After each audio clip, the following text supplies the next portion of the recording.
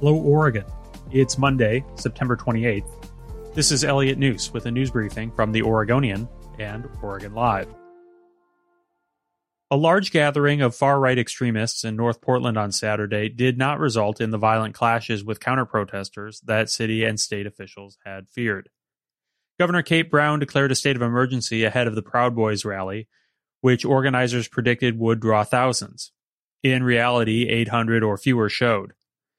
At least 2 people who attended the event were criminally cited on weapons charges, and Portland police were investigating the assault of a man who was knocked to the ground and kicked in the face while live-streaming the rally. Later Saturday night, police made more than 24 arrests in downtown Portland after they said individuals in a crowd of several hundred protesting against racial injustice and police violence threw rocks and refused to leave.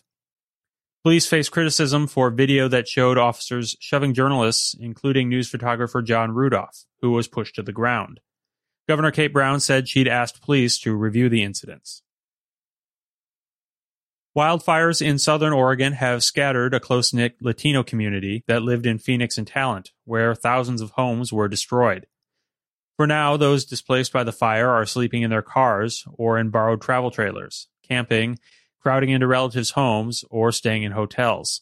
Whether they will be able to rebuild remains an open and urgent question for community leaders, local officials, and residents.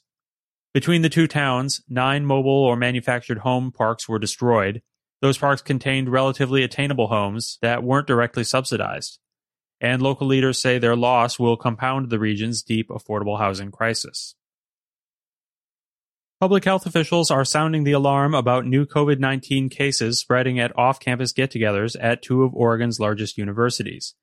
And officials in Lane County, home to the University of Oregon, warned that all residents should stop attending social gatherings immediately to slow the spread. State epidemiologist Dr. Dean Seidlinger said Friday that officials have identified outbreaks linked to 3 Greek life parties, 1 other off-campus party, and social gatherings involving 3 athletic teams at the University of Oregon or Oregon State University. In all, that's 22 cases linked to UO and 13 cases to OSU.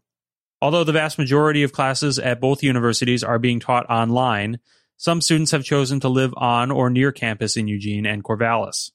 Classes began Wednesday at OSU, while UO starts this week.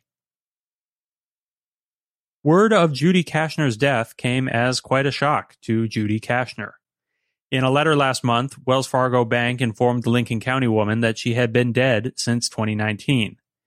It seemed like a big joke to the very much alive Kashner, but when she called Wells Fargo to fix the situation, she learned the bank had also informed 3 credit reporting agencies that she had died.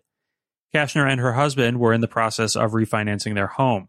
Suddenly, their lender said it didn't have the information it needed to approve the loan, which held up the process.